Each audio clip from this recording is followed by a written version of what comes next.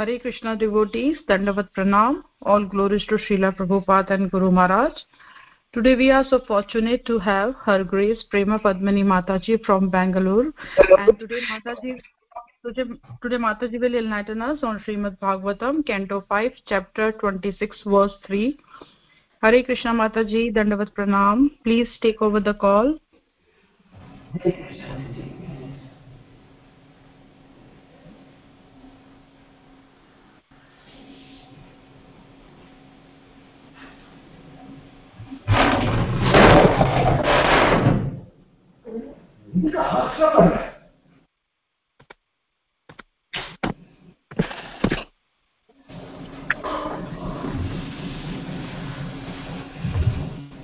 Can Mataji hear us? Hare Krishna Mataji?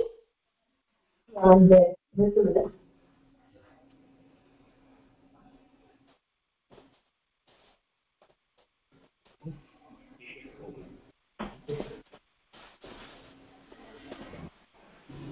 Can everyone hear Mataji? Yes,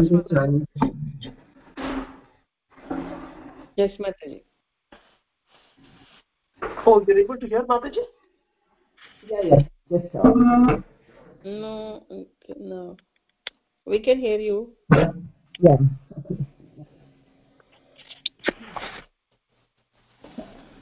Om Namo Vasudevaya.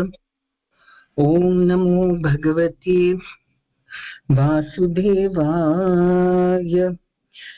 Om Namo Bhagavate Vasudevaya.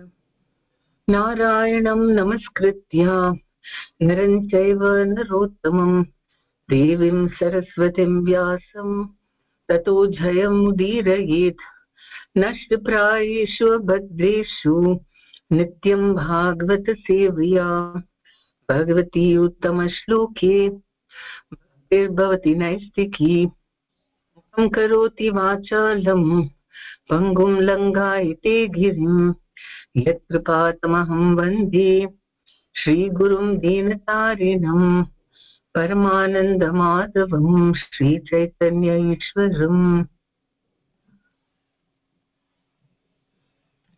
Srimad Bhagavatam. Srimad Bhagavatam, Canto 5, Chapter 26, Text 3. In the matter of the hellish planets. Ate dhanim pratisiddha lokasnasya dharmasya tataiva kartu shraddhaya vaishadrishyat karma phala vishadrisham bhavati yahi anadi avidyaya kritakamānām tat parināma lakshana shritaya sahasrasha pravritthāstāsan prachuryenānu varna isyāmaha. Translation. Just as by executing various pious activities one achieves different positions in heavenly life, by acting impiously one achieves different positions in heavenly life. Those who are activated by the material mode of ignorance engage in impious activities, and according to the extent of their ignorance, they are placed in different grades of hellish life. If one acts in the mode of ignorance because of knowledge, his resulting misery is the least severe. One who acts impiously but knows the distinction between pious and impious activities is placed in a hell of intermediate severity. And for one who acts impiously and ignorantly because of atheism, the resultant hellish life is the worst. Because of ignorance, every living entity has been carried by various desires into thousands of different hellish planets since time immemorial. I shall try to describe them as far as possible. So, the descriptions have not yet started. So this is just an introduction. I will also go to, because there is no purport for the next verse also, and then I will go to the one which has got some purport so that we can talk about it.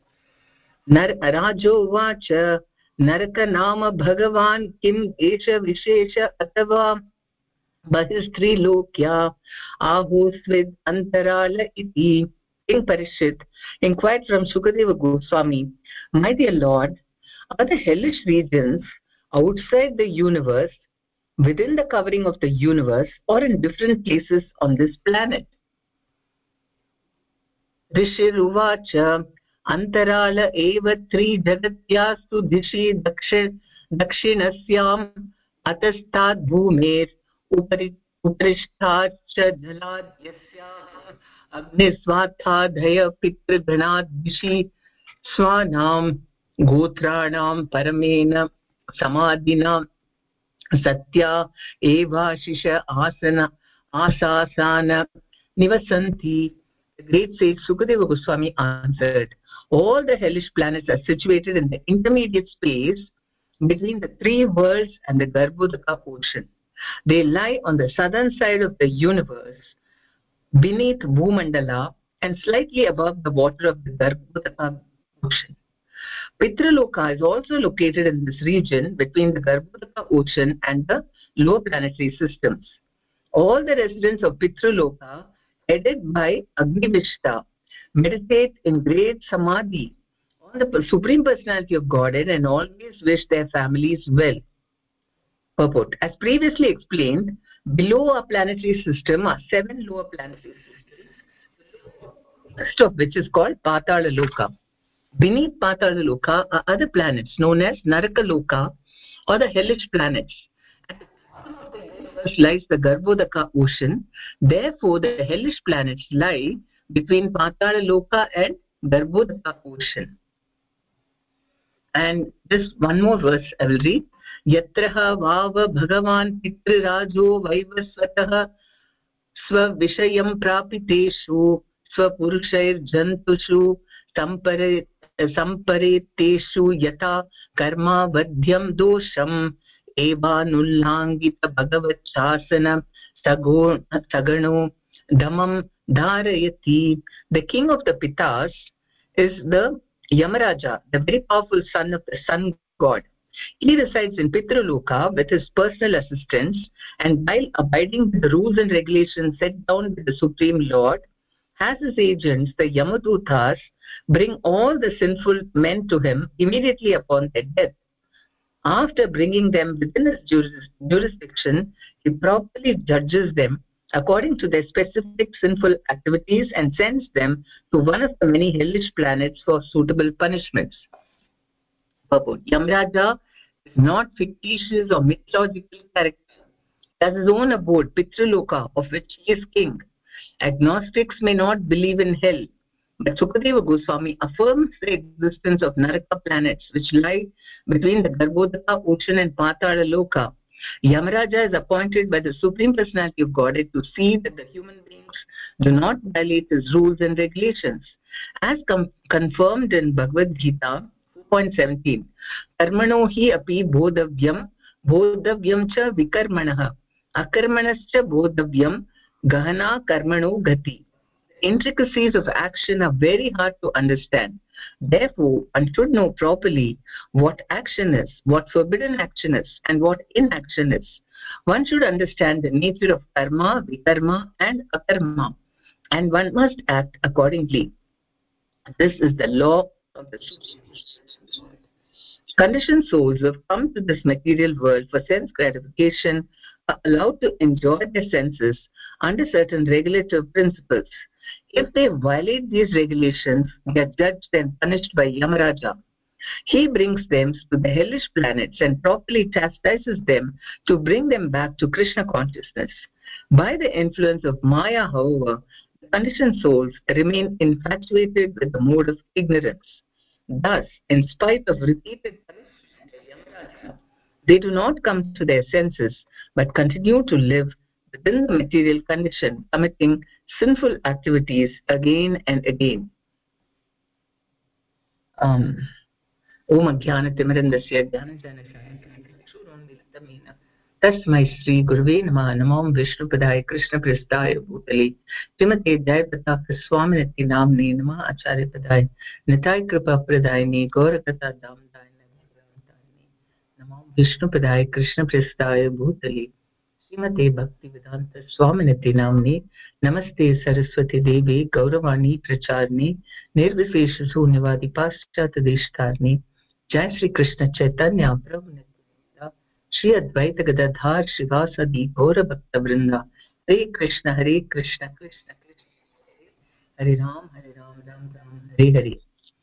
Actually, this is very important part of Krishna consciousness, because if people only know about this, then they would be very, very careful. Normally, especially today's world, nobody knows about hellish planets and, so because of that, they just continue to do, they think this life is all there is and nothing will happen. Once, we leave this body, we don't even know where the soul goes. This is a very important thing to know. And so even this chapter can be very interesting, because we've had many people, the most interesting one, may you have read in the WhatsApp, forwards you might have seen, read about it, that one of Bhaktisiddhanta Saraswati Thakur's, his disciples, what happened to him was they were burning him on the ghat. They had put him in the funeral pyre. And suddenly what happened, when they were about to light the fire, he suddenly got up. And they all got terrified. What is this? We thought he was dead and he's getting up. And then they asked, they even tried to run away. They thought it's a ghost or something. Then he said, no, please listen to me. What happened? When I died, I was taken to Pitraloka probably, or Yamaloka. And here it says that where Yama resides, and that is where people are taken. When they lie, Pitraloka is located in the region between Garbhodak and all. Okay, and so Yamadutas bring all the sinful men to him immediately upon their death. So it doesn't say where, because he resides in Pitraloka with his personal assistant. So maybe they go to Pitraloka first, and then he decides where to send them. And so he was taken there, and his turn came because Yamaraja had to decide. Had to interview him and decide his case, because Chitragupta was sitting there with all the about each person, everything was written. So when it came to his turn, then Yamaraja said it's a very complicated case, so wait for some time. Then he finished with everyone. Then he came to him and he said that, see, you had taken initiation from Bhaktisiddhanta Saraswati Thakur, but you stopped doing devotional service, and then maybe he did some sinful activities. So he didn't know what to do, and at that time he picked up with Bhaktisiddhanta Saraswati Thakur, what to do with your disciple. And Bhaktisiddhanta Saraswati Thakur personally came there, and he said, no, you give him another chance. And he told this disciple, now you go there and you take re-initiation from one particular disciple he mentioned, one sannyasi, and then you do very seriously and go back to Godhead.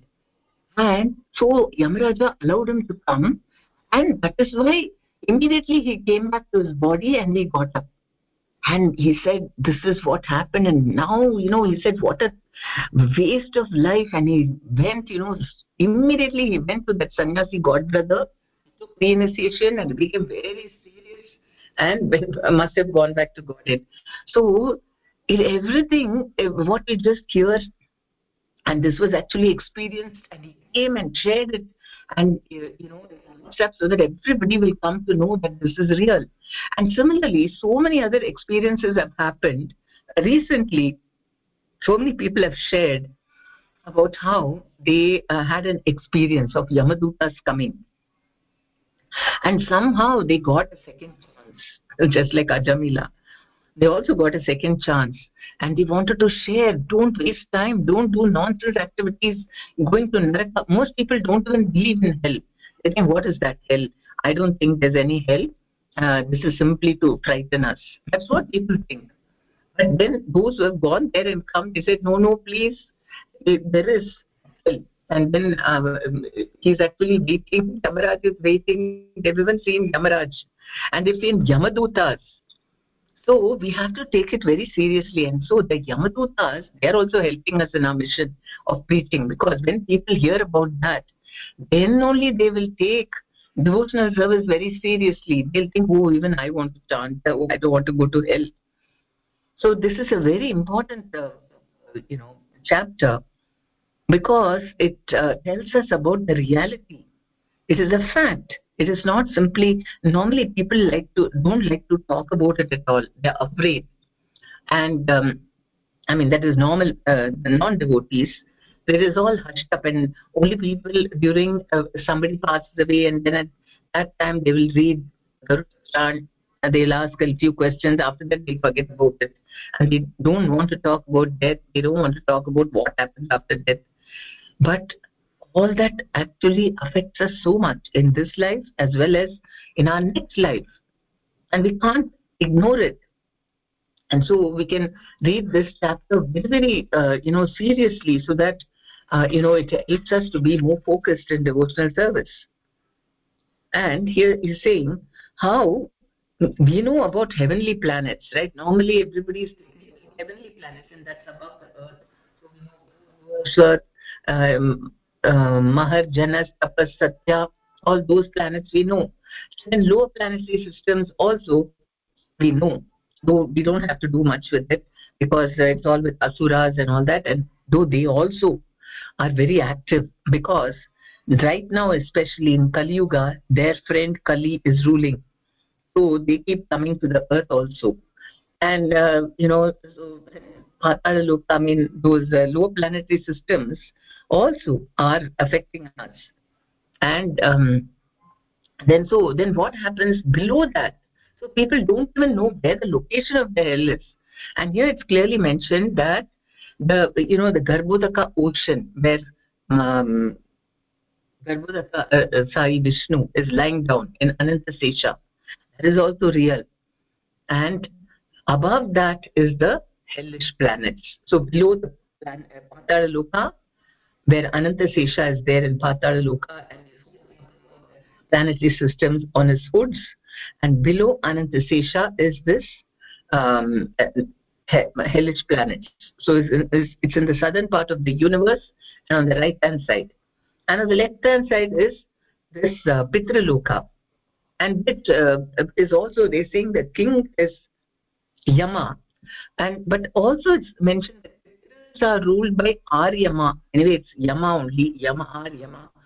Maybe it's another person, or it's I don't know. It's not, Aryama is not mentioned. Maybe it'll come later about how he is the in somewhere else also, where when different people, or maybe in the seventh canto, when different people are offering prayers to Narasimha Dev, so Pitraloka was headed by Aryama. So anyway, here he says that Yamaraj is there. He's the king of the Pitraloka, and he is having his jurisdiction over who will go where. That is, only the impious people go there. But even those who are headed towards heavenly planets have to first go to Yamaraja, and he will decide whether they can go to heavenly planets.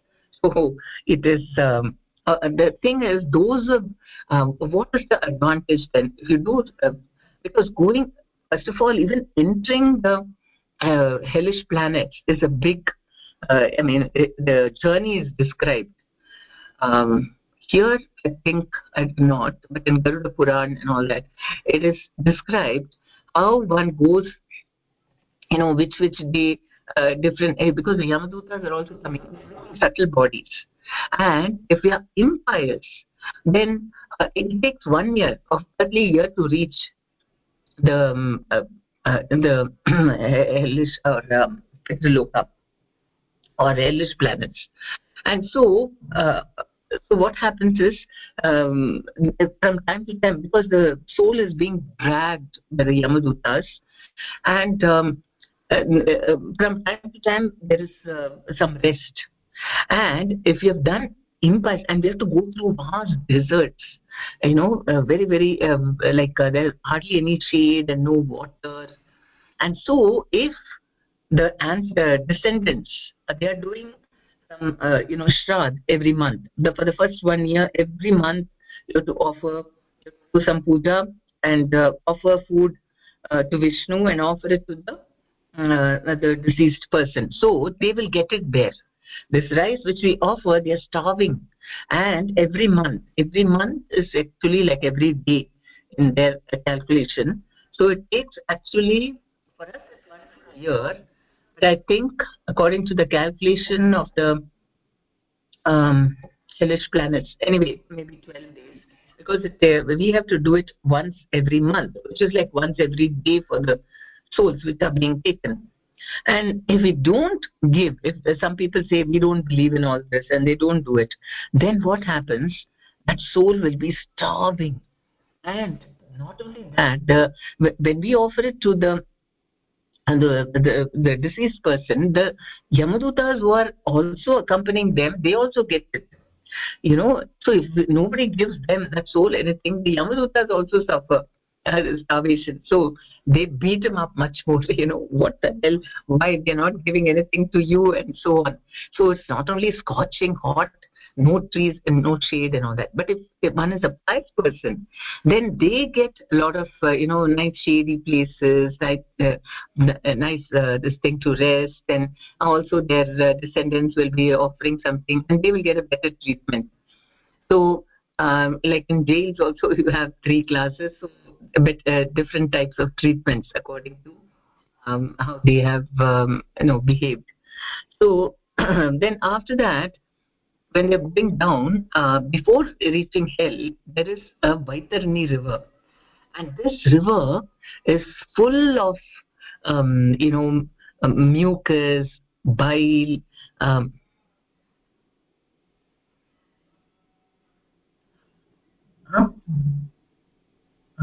that. Uh-huh. So there is a Vaitarni river, and it is filled with all these, horrible things which are inside our body, only what we are made of. This thing, blood, pus, mucus, bile, all these things are floating in that. It's a river made of that. And the Yamadutas are taking us across that river, and not us, sorry, that's the wrong word. Taking people who have, hopefully, we are doing devotional service, so we don't have to see that place. They're taking the souls across the river and they keep dunking them into that horrible river, and then lifting them and then taking again, dunking them like this. Now, suppose here in the, on the earth, if their descendants, they offer cow in charity, then what happens? Then by holding the tail of the cow, they will jump across the river and reach the hellish planet. That is why they always donate the cow, because that piety, because they get sukriti, the pious thing, result because of that, and through that, because of that, they'll hold the tail of the cow and they will jump across the Vaitarni and reach. And so then after that, we will see how Yamaraj decides where each person should go. And Chitragupt actually writes it down with his hands only. Everything is maintained, records. And how does he know, sitting there, what is happening here to each and every living entity? Imagine how many books, how many records they must be maintaining. Because how many souls, but only impious souls. All the pious souls, they don't bother. They are going back to God. They probably have records, but they go there and then they are sent. Okay, their records will be very small because they are not. They are keeping only records of impious activities, or maybe even pious, because Yamaraj knew that this devotee had taken initiation from Bhakti Siddhanta Saraswati Thakur.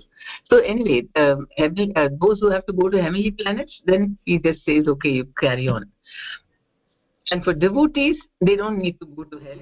But I don't know if they need to also go and see Yamaraj before he sends us But if you are going back to Godhead, you don't need to go anywhere. Only if we are heading to the heavenly planets, then maybe we have to see Yamraj, but not hell. We don't have to see hell. But maybe Yamraj we have to see because he will tell us, okay, now you go to the heavenly planets. I don't know. We have to confirm that.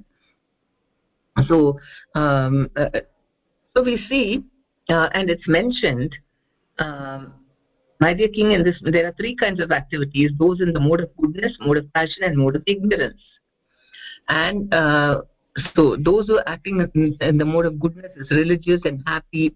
One who acts in passion achieves mixed misery and happiness, and one who acts under the influence of ignorance is always unhappy and lives like an animal. Because of the varying degrees to which the living entities influenced by different modes of nature, their destinations are also of different varieties.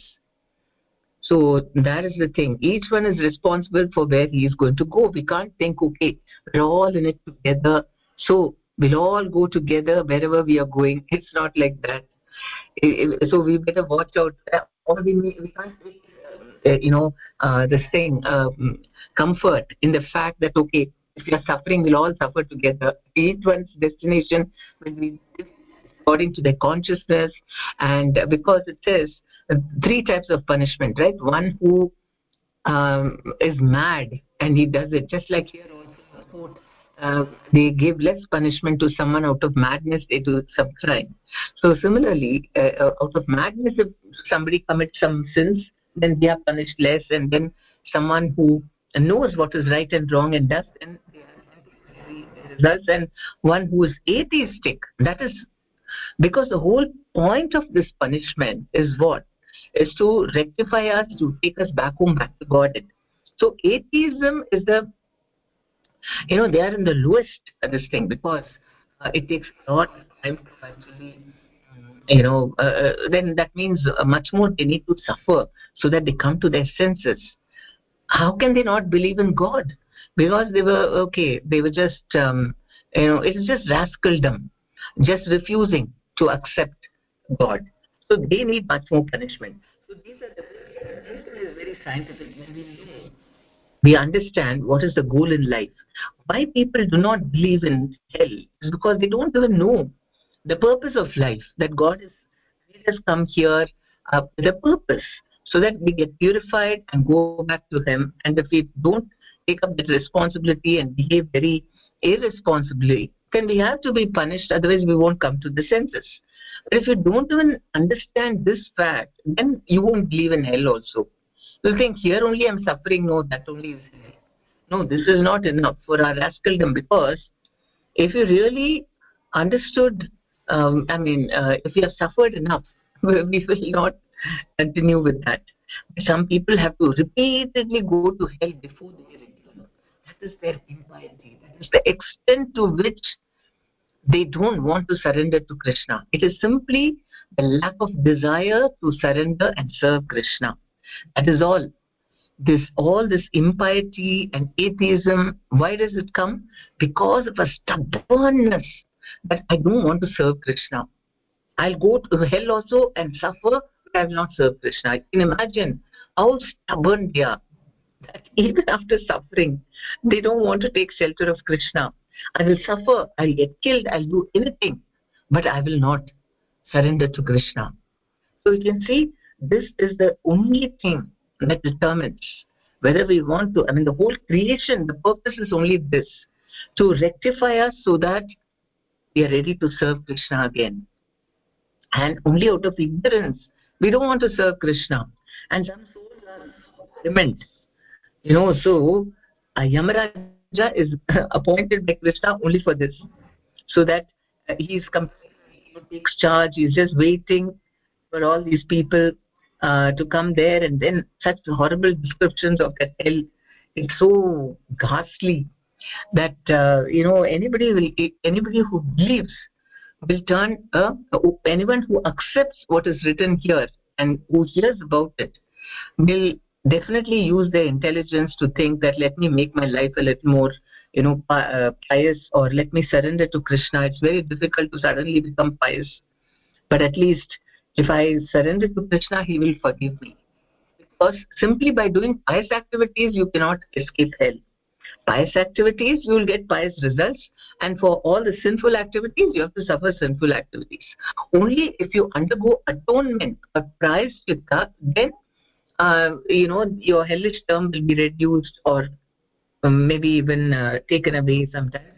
Because that is why at the end of life, they always tell, in the retired age, they tell, do prayaschitta for all your sins, whatever you've done, do some atonement. Somebody might have lied, cheated somebody, or done so many other sinful activities for which there are different atonements mentioned in the Shastras. And then those sinful reactions are nullified. But if they don't do that, they cannot think that, oh, I've also done a lot of good activity. I helped my neighbor, I did that, I did charity. It will not nullify. Either. But if you surrender to Krishna, then everything is just cleared. That is the amazing thing. And that too, chanting Hare Krishna, everything gets completely wiped out. That's the great mercy.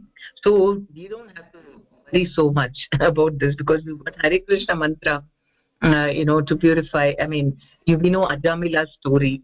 He didn't even mean to chant Krishna's, Narayana's name, but he just accidentally called out his son, and for that sake, the Vishnu Dutas came.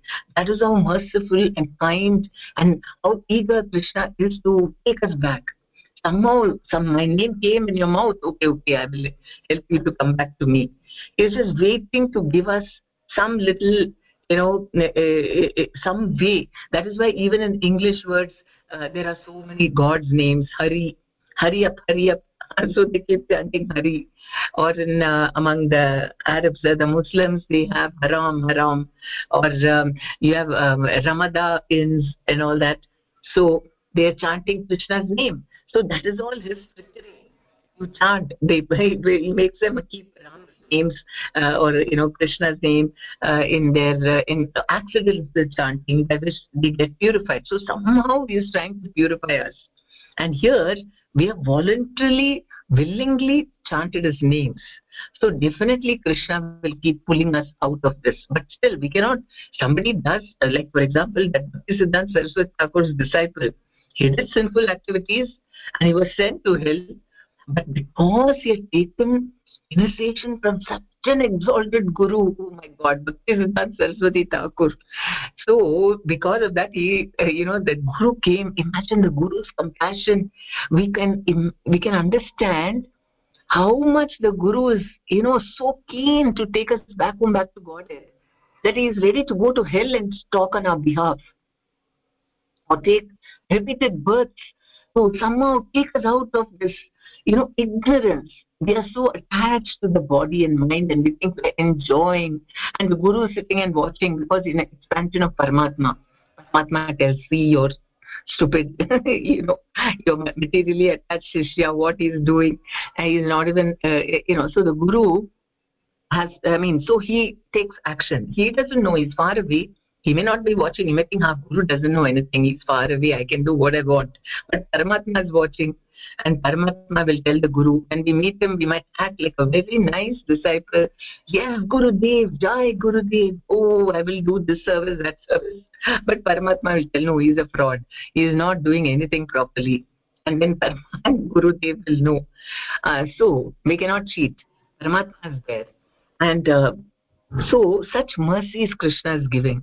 He is giving in the form of Guru, giving association in the form of Vaishnavas and all the scriptures, so that somehow we'll get rectified. And everybody, for every living entity, he's got a plan.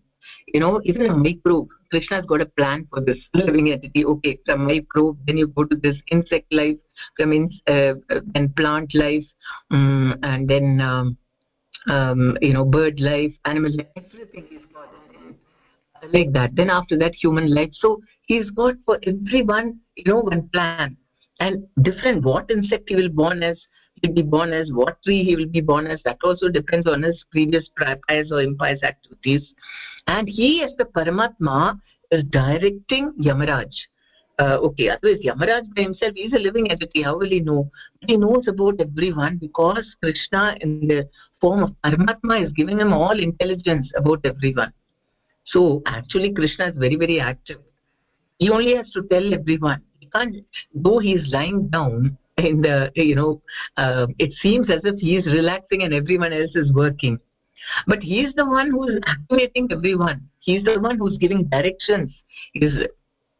And he's supervising everything.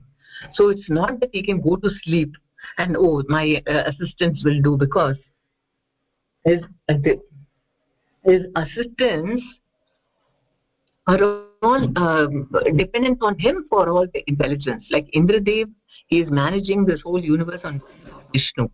But the thing is that if any problem happens, then straight he will go to Vishnu, and he is always aware. So he will give some very out of the box suggestions and solve all the problems. So he is aware all the time. He is the one shelter for everyone, right? Even when we are sleeping, it is Vishnu who is taking care of us, right? Because when we are sleeping, then what happens? We are not even aware of our body. We are completely out of the body.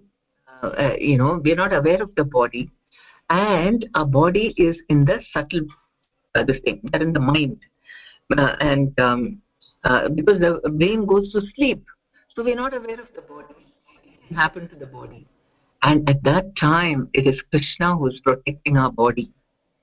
And so in all times, sleeping or wakefulness, every time it is the Paramatma. And Paramatma is so intimate with us.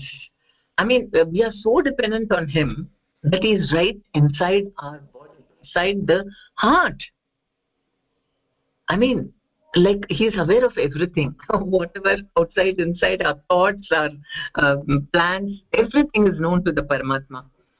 And so we cannot avoid him at all, and we cannot avoid knowing the fact that we are completely dependent on him.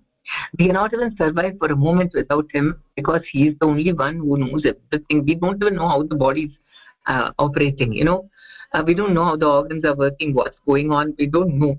Though we think we know so many things, but we don't even know what is happening in the stomach, what digestion is taking place. I mean, okay, we know science has studied that, but individually, we don't know. We're not constantly sitting in front of the X-ray machines. And all that is managed by Krishna. Even digestion, he says, I am the fire in the stomach. I'm the fire which digests the food. We are dependent even for that completely. And the heart is it's beating because of the soul, and the soul is and the soul is always accompanying the soul, and he is always supervising and giving permission unless the Paramatma agrees to something.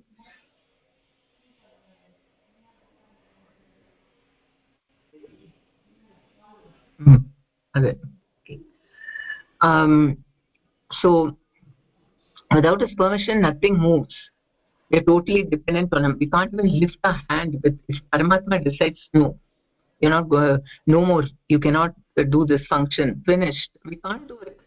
Okay, we have doctors, we have medical science and all that, but medical science also, up to a certain point, that also, if Krishna decides, it will get cured, otherwise not. So we may try so many things. We are supposed to also, not that we just leave it to God and don't do anything. We are supposed to try, and Krishna allows that also. With the sanction only it's happening. He's the kind that is sanctioning most of the time. It's only special things, then he doesn't make it work also, just to, that's because he has decided, now no, it's not, I want, whatever, it goes according to his plan. And prayers and all that, he gives a little room for that also.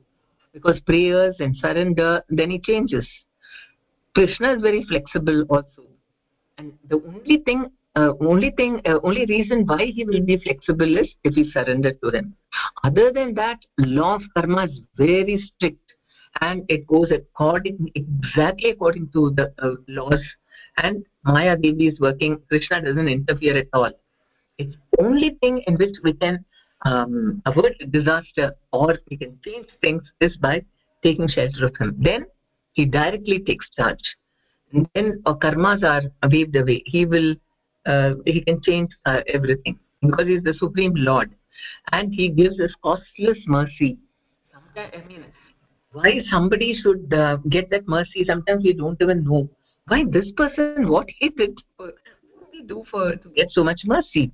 It is just causeless. Maybe in his previous lives he did something by which Krishna thinks, okay, the soul can be elevated, but nevertheless we know it is causeless because actually, if you see, we if in Kali Yuga, nobody can really hope for the Lord's mercy if they go by their qualifications or because of what they deserve, because everybody is headed in the wrong direction.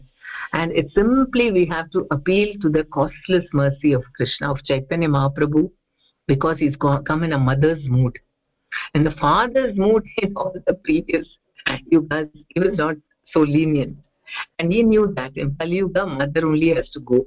Mother's mood only will work.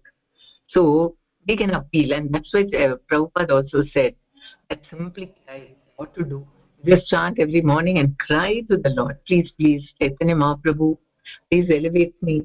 Please give me, show me your costless mercy. I don't deserve anything, but please. And so we don't get angry with him also. I've been chanting for so long. Why this didn't happen, that didn't happen. I'm a rascal, number one. I don't deserve anything, but please, because you are very merciful and use your costless mercy upon me. And that's why Prabhupada said this is the shortest method. There's nothing shorter than this. Simply go to Lord Chaitanya Mahaprabhu, chant Hare Krishna and cry. Then all your work will get done. Of course, that also, the main thing what Chaitanya Mahaprabhu is looking for is how repentant we are and how simple we are in taking shelter of him, how humble we are. Yeah, I depend on you, Krishna. I really was so proud thinking, I know I'm this and I'm that, and I've been on airs like that and not even taking shelter of you. So now I've realized if we are repentant and we approach him and cry to him, please, Lord, be merciful and lift me up, then he's very, very quickly we can rise up. And Prahlad Maharaj in the seventh canto also he says, how he was so amazed how Narasimhadev put his hands on his head and he said, I've been born in Asura family. And my body is made up of passion and ignorance. And here are exalted people like Brahma and Shiva and Lakshmi Devi. You've not put your hand on their heads, but you've put it on me. And this shows that anybody can get your mercy. Anyone. So that is the amazing thing. We don't have to think, such exalted souls, great sages and great devotees are all there, and I've not done anything much. So how can I even pray for his mercy? But Krishna is readily available to anybody. And that is why in Kali Yuga, this is the greatest benediction. That by chanting Hare Krishna, we can, first thing is, all our sins will get wiped out and we don't have to see hellish planets. And then that's why Swalpam Apyasya Dharmasya Trayate Mahato Bhayan.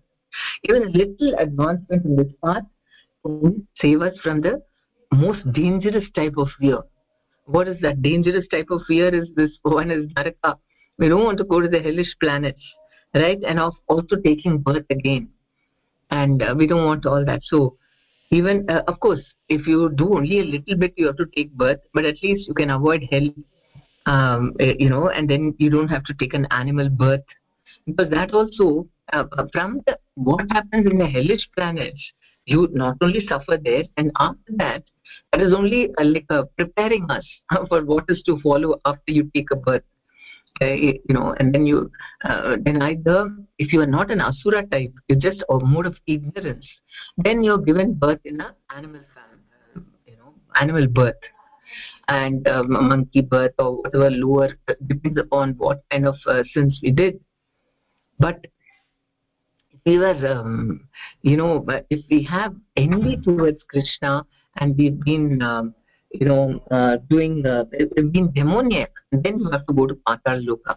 And that is very terrible, because once you go there, very difficult to come out of it.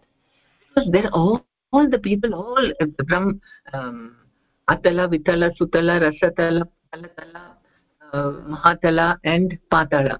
All those places are filled with asuras. So very nice association.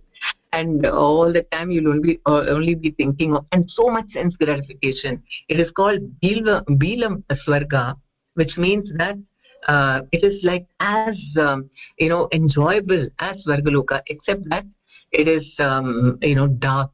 It doesn't have sunlight, so only the light coming from the hoods of the nagas illumine the whole entire Patal Loka.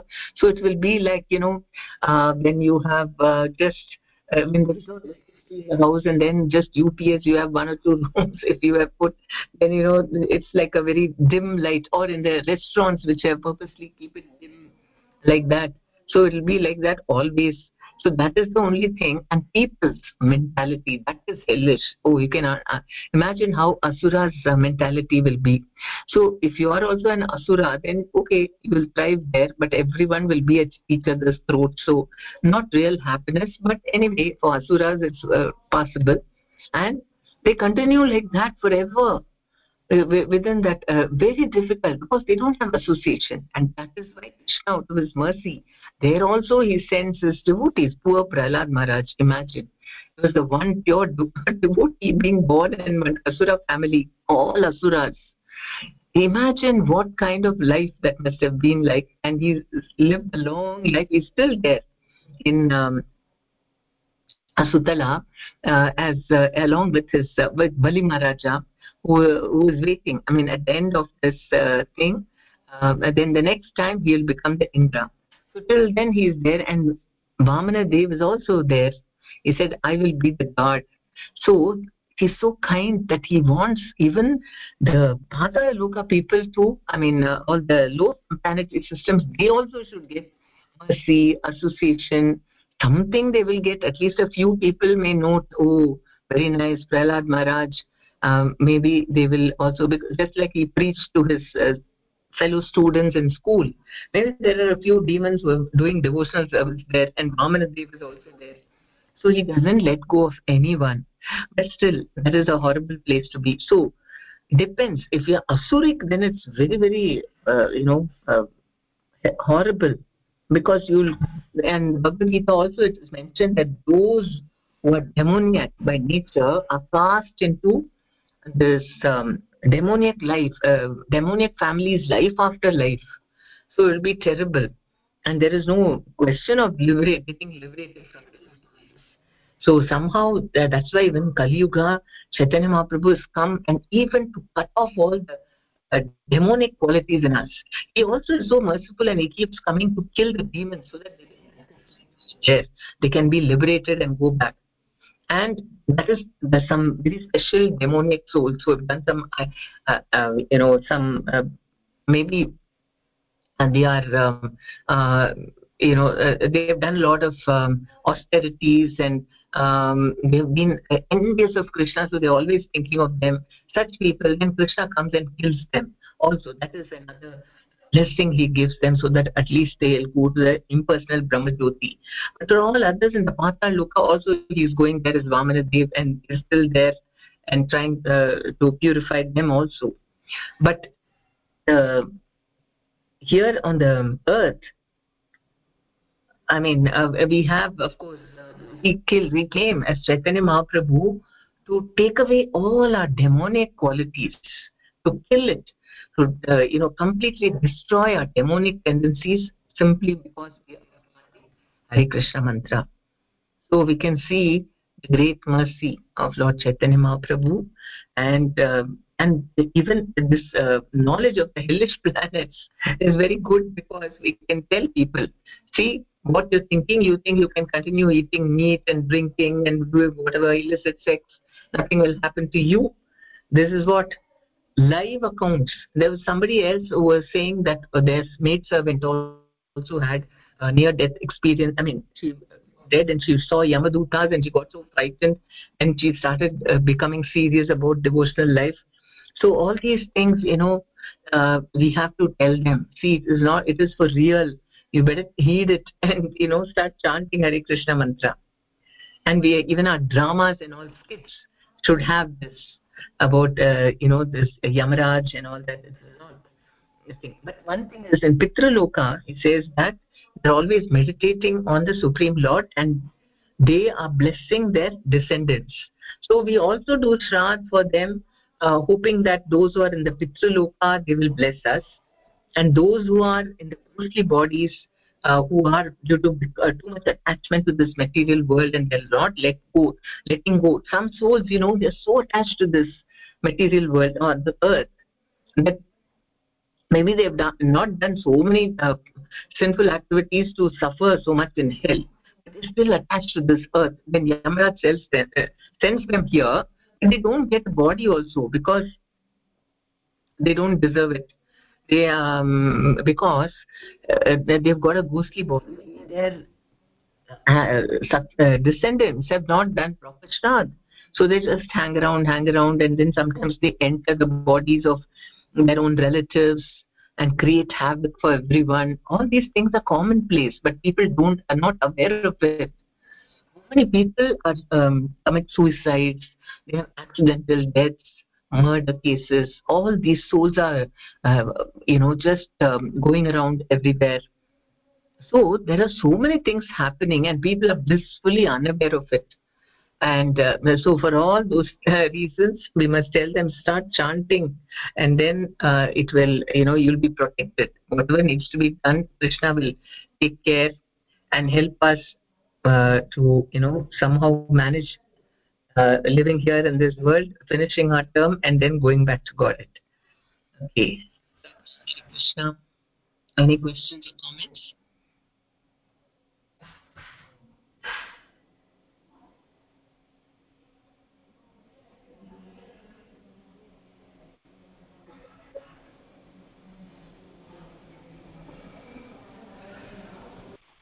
Krishna Mataji. Hare Krishna. Yes. Very nice. Thank you so much. To you, Shri Prabhupada ki jai, Guru Maharaj ki jai. Wonderful insight you gave. We're really looking forward to, hear more verses from you and other speakers. And yes, actually, it was reminding me when Arjuna was not ready to fight, Krishna showed the universal form, and and the universal form, he didn't want to see that form. And then and he did all those beautiful prayers like, Krishna, I sat with you, I was friendly with you, I don't know, so much power. So similarly, in this context, I'm thinking that how important it is for us to be aware of all these things, because otherwise, we can fall prey. Maya is always strong, and we should also think that while we are chanting and we're in the process of bhakti, just even little bit, we kind of fall back and not able to follow. It can be, our punishment will be like much more.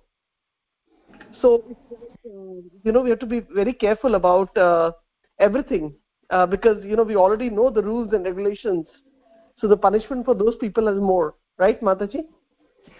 Yeah. No, the thing is, in devotional service, if you're progressing, then Krishna is fine about it. Like every day, for example, suddenly we can't become a pure devotee, So we may have so many anarthas and all that, but if you're aware of it and you are repentant and you want to progress, and every day you make a little progress, you're not stagnant, then it is safe. So only if you're stagnant and you're complacent and you think this is enough, I will just do this much and I will live here comfortably, then that is dangerous. So definitely Maya will drag you down. But if we are progressive from whichever level we are, even if you think that, okay, I must go to the next level, I should chant 2 rounds, then it's okay. Yes, Mataji. And Mataji, I really like that point, and I want to hear that point when you said about Ajamil, that he was not Krishna at all. Hmm. He was remembering his son. And Yeah. some good Sukriti that, I think it was, I had heard from one devotee that, his wife was some sadhu or someone met. And, like he said, okay, she was asking, what do I keep this son's name? And the sadhu said Narayan. And and then when she kept the name Narayan, and then there's a affinity for the small child always, right? Small child looks very cute. And mostly people are parents are also worried about the younger child, that elder one they say "Che bada hai," now the younger is paying attention to the younger one. And then somehow like she was also blessed, although she was a prostitute or whatever she was, like a loose lady. So but at least she she got the benefit of this through sadhu, and also husband was very pious earlier. So, she was lucky enough to this thing.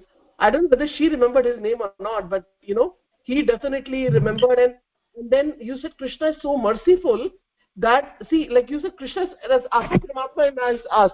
Like Krishna is knowing that he is not remembering me. He is calling Narayan, but like this particular incident really proves that Krishna's name is absolute. There's no difference. It's so powerful, this story, that, I mean, just calling Narayan name, and, Krishna and Atma knows, okay, I know that he's calling his son, but but he called Narayan, and that is my name, so I will deliver him. So this proves, when we tell anyone in the Kali Yuga, the chanting of the holy name is the essence.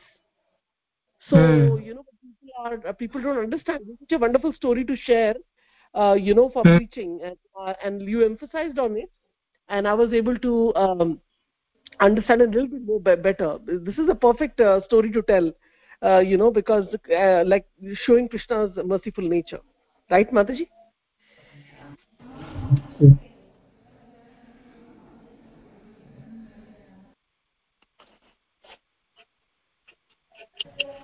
This is something which will frighten people to taking shelter. Otherwise, they're blissfully unaware, isn't it?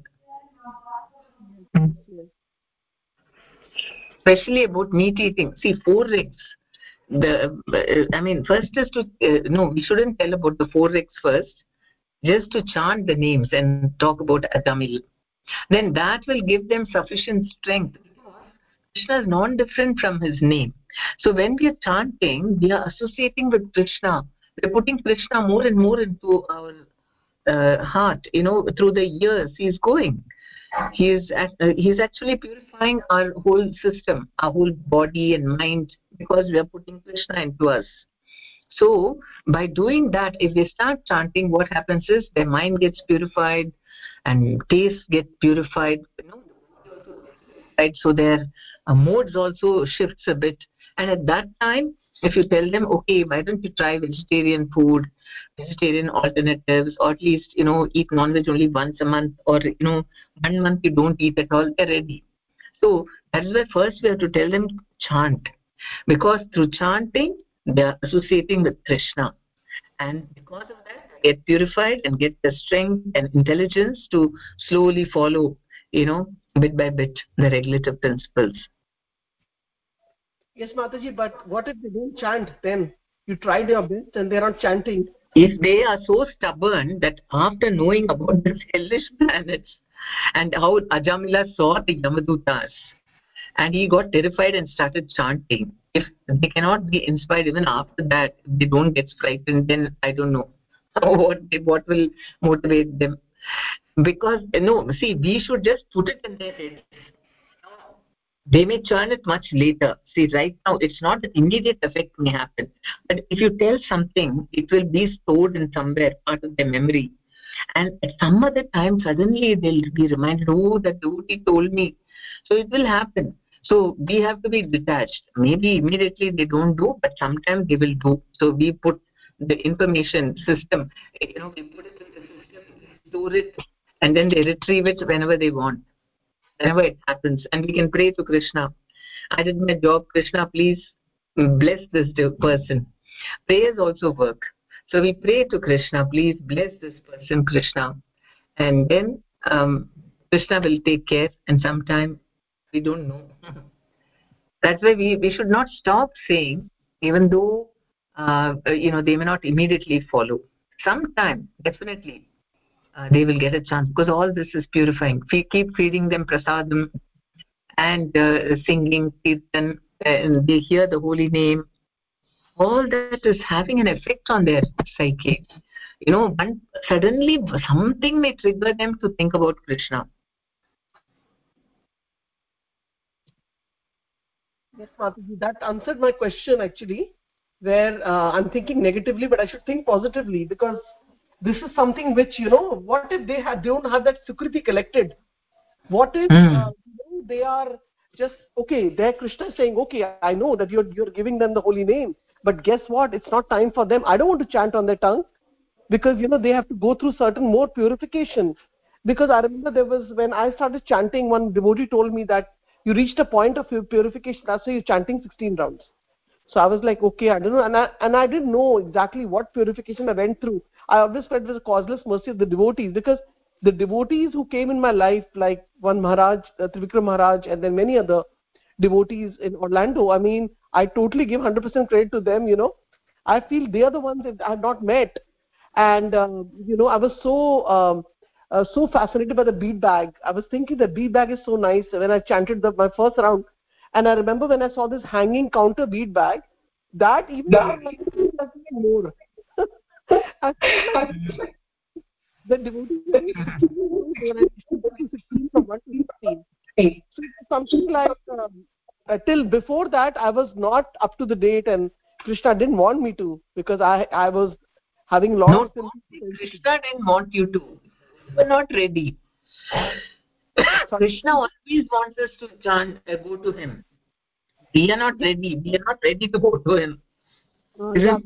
Yes, Krishna always wants, but then this is also aspect is there, right? Like, I mean, Krishna will only come and be with us in the form of holy name, like Krishna dances on our tongue when he knows that, okay, this person is really fed up of the material world, and they want to just so let me just come to this person and take him back through the holy name. So intervention is still there, right, Mataji? Yeah, as we that's true. And after becoming devotees also, if we commit offenses, then Krishna withdraws that mercy. That is also there. Yes. So Krishna does use this discretion. Yes, and that way when we are preaching and the person is not getting it or not chanting, we should understand that we are doing our best, and like you said, the person might take it up later in certain, maybe some very grief-stricken situation comes, and the person is like, oh, let me just try this only, this person was saying, and they seem to be happy with it. So when time will come, and then they will kind of strike on it. Mataji, I have one question. So, Mataji, go ahead. I have one question on verse text 3. I'll ask. That is why we have to do book distribution, give the holy name, give prasadam, do sankirtan. All these are very powerful methods, because they're going inside. Prasadam is also going inside, and holy name is also going inside, and books also, if they have it, they just have it, and suddenly one day they'll think, oh, what does this book say? Let me see. So that is why we have to give. It's like a time bomb, Prabhupada said. Suddenly it will start having its effect. Okay, what were you saying? What is the question from text 3? I was reading when you were reading again, reread it later, and it says here, if one acts in a mode of ignorance because of madness, his resulting misery is the least severe. Then one who acts impiously but knows the distinction between the pious and impious, hell intermediate. And then one who acts impiously, because of atheism. Can you explain, Mataji, these three things? Just by reading, I'm not able to get it. No, I explained. Anyway, I will explain again. Properly. Can you explain again, Mataji? So that's what, because in madness we know that the person is not even aware. So if he does, it gets least. He didn't actually mean to. Like even in our legal system, if somebody does a crime and he's a mad person, then they are excused, no, or the punishment is very less. On the other hand, one who knows is normal person and he knows what's right and wrong, then naturally he'll get more punishment. But somebody who's actually planning, what do you call? Just a minute.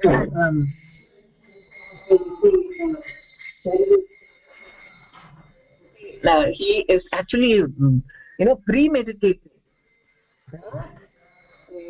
Somebody does. Okay, at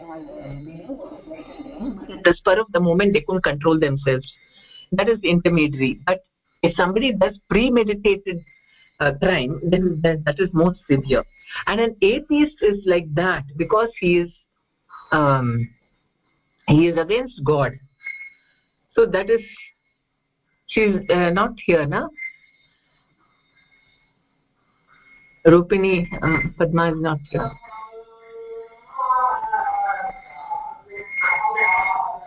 Hare Krishna. Okay. Yeah. So somebody is atheist. I was saying the atheistic person is the most severe punishment for an atheistic. Yeah, because it's like defying Krishna. Somebody doesn't defy Krishna, he believes in God, but his moods are so strong, so he does a mistake. Okay, that is also punishable. But somebody openly defies Krishna, and I don't believe in God, so I will do sinful activities. Then he's a stubborn and purposely he is doing this. It's defying. So arrogance. He's not even listening to. He doesn't even accept Krishna. So he needs maximum punishment. No. Suppose, like in the example of this thing, in our earthly material example, somebody commits a murder. Okay, a mad person is least this thing. Maybe they will excuse him, or maybe some mild thing they will give. Then the person who knows, who was a normal person, but in the spur of the moment he got angry or whatever, and he murdered, he will also get punishment, but intermediary punishment.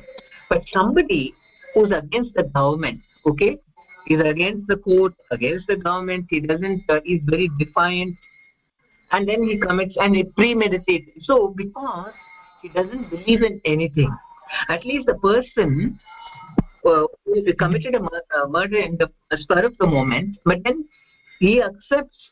He is normally he is law abiding. He has respect for the courts. Then they think that okay, he can be reformed much faster. But a person who doesn't accept any authority, then he is the most this thing of them all, isn't it? So he will get the maximum. Yeah, like these hardcore people, terrorists and all that, hardcore belonging to some, these criminal groups and all that, who they'll get maximum punishment. Doing as per what their mind does. I also heard reading that a Mayavadi is a person. Is that true? A Mayavadi person is dangerous than a person who's atheistic. No, why do you say that? I just read it from it. But atheism. So then, Mataji, Rukmini Padma, no, Mataji, your voice is not clear. It's breaking up. Yeah, voice is breaking.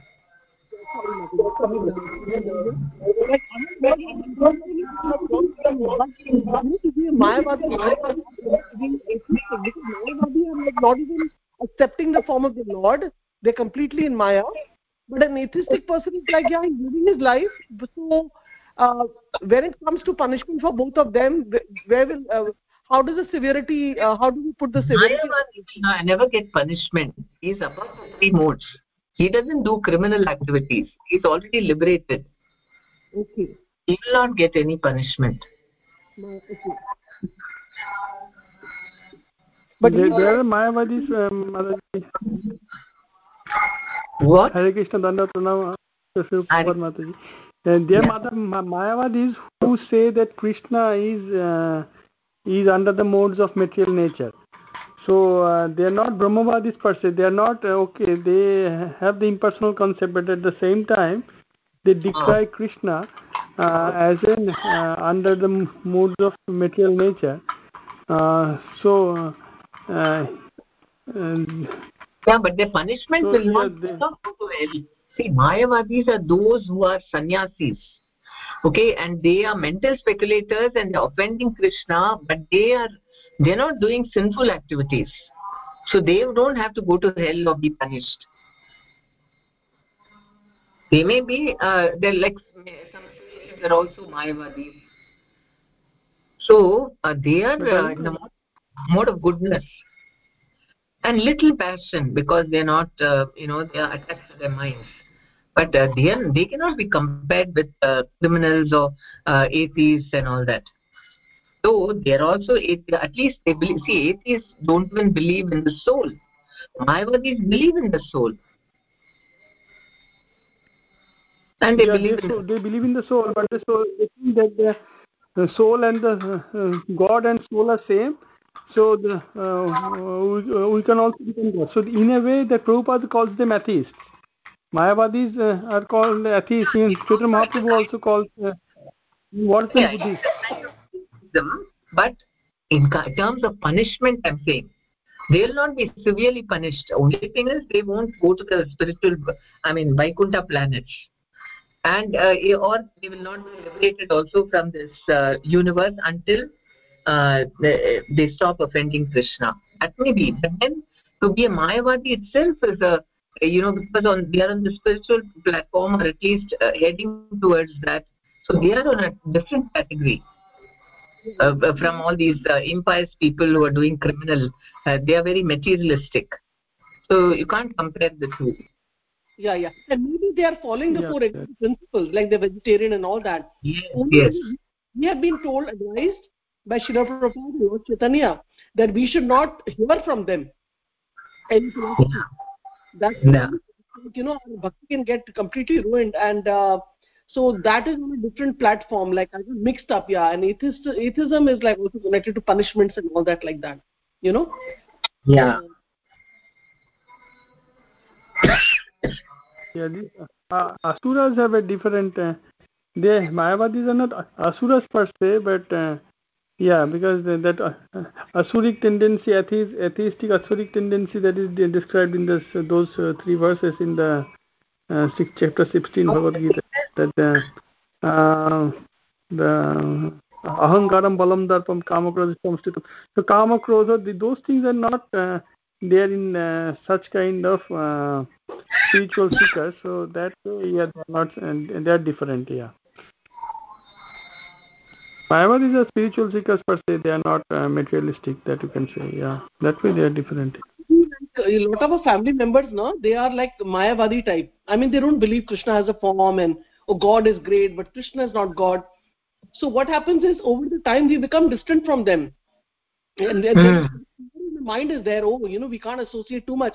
And when you talk to them about Krishna philosophy, they start their own philosophy. No, you can't see Krishna is like, God is this. They talk about other different things. And they are believers in God, but the concept is completely not like Krishna conscious. So what happens in a relationship also, sometimes the relationship is between two generations.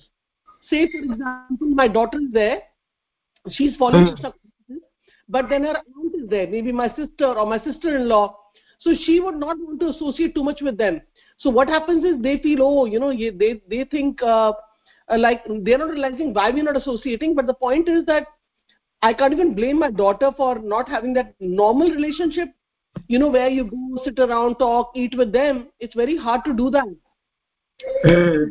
We are isolated, and we are like living like in a bubble, and this becomes more negative for them to follow. You understand, Mataji? So in that situation, it becomes like, you can't preach, and at the same time you can't associate. And then, they have these opinions about you where they think that, these guys are not enjoying life. and they are like, so much into all the time Krishna, Krishna only. There is no. That is why the way we associate with outside world is preaching means okay. If you can't give class, it's fine. At least you can call people. Let's have bhajan, kirtan, maybe some reading. Just read from the Prabhupada books a little bit and have prasadam. And that is more than enough. Then you will have friends who come. Oh, my bhajan friends. They come and they do sankirtan. They will also share something, and you can read Prabhupada's books. Maybe gradually they will change. Slowly. But kirtan is very powerful. Kirtan and prasadam. So we must do that. That is why preaching is so important. Otherwise, we have become isolated because we are not moving with this thing also materialistic people. And okay, devotees are there, but devotees are few in number and far away, and the relatives are also Mayavadis. And then what hope do you have? You have to make. That's why you have to create devotees. So you can just invite them. Okay, once a week, let's have. Maybe even in the rotation you can have in different homes. Kirtan. It's good for their families also. That is how families also will become Krishna conscious, and so everybody won't mind. Nobody minds just having kirtan. If you just say let's have kirtan and I'll give you prasadam, they will come. And then we can do it in rotation so that it doesn't become a burden only for you. Yes, that's true, Mataji. So we have to get out of comfort zone and do some things like this, innovative, where then we can kind of connect with them.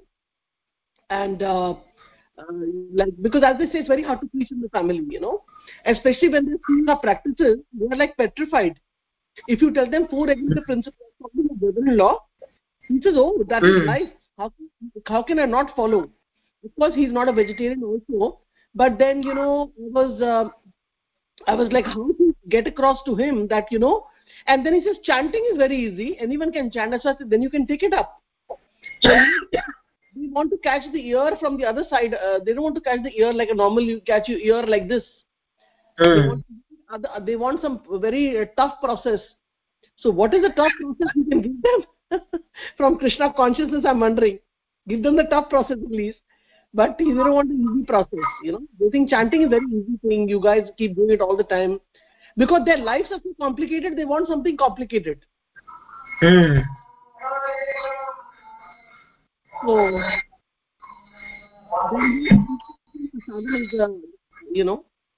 way to go, because everybody enjoys eating. And Kirtan, mostly everybody enjoys. If they don't want to sit in a class, hearing at least Kirtan, they all enjoy, different tunes and like that. So you're right. It's a very nice suggestion, Mataji. It's a simple suggestion, but maybe me and my daughter can do that, like once a month or something like that. Yeah. Her friends and her mothers. See, it can be 2 generations. All the friends with their mothers and fathers also. So they may not mind. And maybe they will also say, come and do my house. So it can you can reach out to more, because then when you have in their house, they will call their contacts. I want to ask you one more question. When we say that the illicit relationship is means you lose the cleanliness. Cleanliness is finished. I know that when we are not having coffee, tea, austerity, because everybody's having hot tea in the morning and whatever, and coffee, but we can also have hot milk, elaichi milk, adrak, tea, all that. What is that other? We call it. There's so many other teas which don't have caffeine, right? That can be. It's like we're doing austerity by not taking all this stuff, and we don't want to be under the influence of anything. That includes wine, liquor, and all. So that's understanding austerity. We are being austere, and beauty is mercy. I totally understand that, because and then of course gambling is truthfulness, because there's no truthfulness there. So gambling is the least affected. But when we say about illicit relationships and it's like being unclean, it's very hard for me to understand that concept or to preach to anyone. If you can explain, is it that the mind of the person is too much into material things? Like, for example, if there's a say an unmarried girl, and she's having a relationship with someone, and then she's all the time worried. What will her parents say? Her parents don't approve. Or the other way around, if a girl is married and then she has problem with the husband and she's having illicit relationship with another person. So how hard her life is, because she's trying to hide and she has to take care of her husband because she doesn't want to divorce her husband because of children. At the same time, she has her personal desires, which at this point in life her husband is not fulfilling. So she wants to have it done through another person. So it's like because of so much of materialistic life, that's why it's called unclean. If you can explain that a little bit, Mother. See, don't go to that. First about chanting. Tell her to chant, and then slowly you can tell her all this. She will not accept in the beginning. That's why Prabhupada never said all this. He was very patient for 1 full year. I know, Mataji, but I'm asking you a question. How is uncleanliness connected to illicit relation? I'm asking you that question.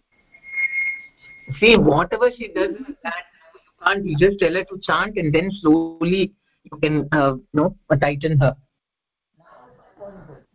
Yes, Mataji. Mataji, I'm trying to say that how is cleanliness connected to this? I just wanted to know for my own thing. How is physical relation? Physical relation, there will be uncleanliness. Okay.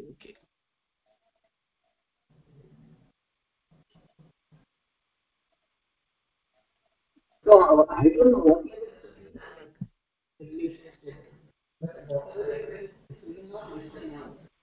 chant, then slowly she will get intelligence. And Mataji, for a beginner, what is recommended? Is it 1/4 round or half round? What? In the beginning, suppose you tell them, and they feel like there's some people, they'll say 1 round. Actually, we do it very, very nicely. And it takes us 15 minutes. It takes so much time to do 1 round. I've come across that while I'm preaching. No, they should. That's why they need chanting together. So not alone chanting or something. Okay, chanting together. Otherwise, they won't make progress.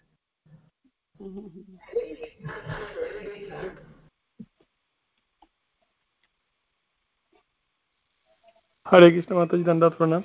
Krishna Sri Prabhupada. I was like such a nice class. Thank you for your kind association and your realizations, and they are so effective. I wanted to share that this year, as you are saying, the imprint of this Narakloks, all the hellish planets should be known to such people. So in some way we should let them know that these are the consequences of atheistic and sinful life. Yeah, right. That because I in the people in the mode of ignorance, tamasic people, unless some fear is instilled, like it's a criminal, right? It is a hardcore criminal, or and they know these things are wrong, but still they do. Thinking that there is nothing in control, this asuric qualities that Krishna spoke, asattam apratishtam te jagat ahur anishwaram. There is no God in control. So that kind of a thing has to set to rest, and the fear is the only way to drive it. Along with the prasadam and chanting, we should purify. This debasement of this asuric mentality should also be done. Unless that asuric mentality is debased, is removed of its this asuric foundation, then the purification will be slow. If you do both together, then the purification will be faster. What do you think, Mataji? So you tell the stories of second chance and all that. Okay, can I introduce? Give the book Second Chance. Yeah. Yeah, also Prabhuji, our yesterday speaker was saying that one time this particular canto was given by Gopal Krishna Goswami Maharaj to someone in the airport, and they opened the book and heard about the hellish planet. They had bought the book, they left the book, and they went away. They were like, they didn't want to hear all this about the hellish planet. And they were like, what is all this? Hellish planet. But if you give a second chance, that is that book, about Ajamila, That is relatively just the Yamadutas coming to take them. That Yes, we can understand. Which is the book, Mataji? Second Chance? Yeah. It's called Second Chance. It's an excerpt from Prabhupada's sixth canto, no, where Ajamila is there. Yeah. So it's called Second Chance. Small book. Can give that. Prabhupada has written it in simple this thing, not like Bhagavatam. It's more this thing. So they can read that. The book's name is Second Chance. Yeah. Oh, that's It's nice. a story. Okay. Available in all Prabhupada's and all ISKCON. You can ask them for it.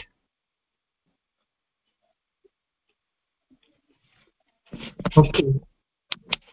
We'll meet again. I have one question.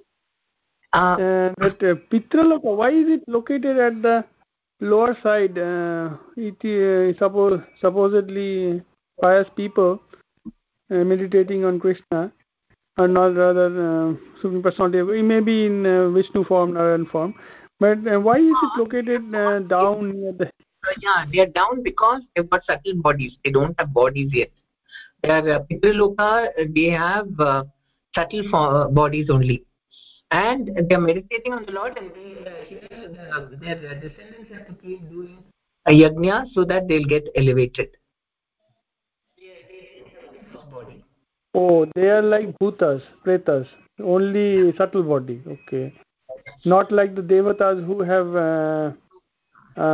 gross body, but in a subtler maybe. Devatas have gross body in the Bom realm, right? That the Kham, Vayu Kham realm. Yeah. I think.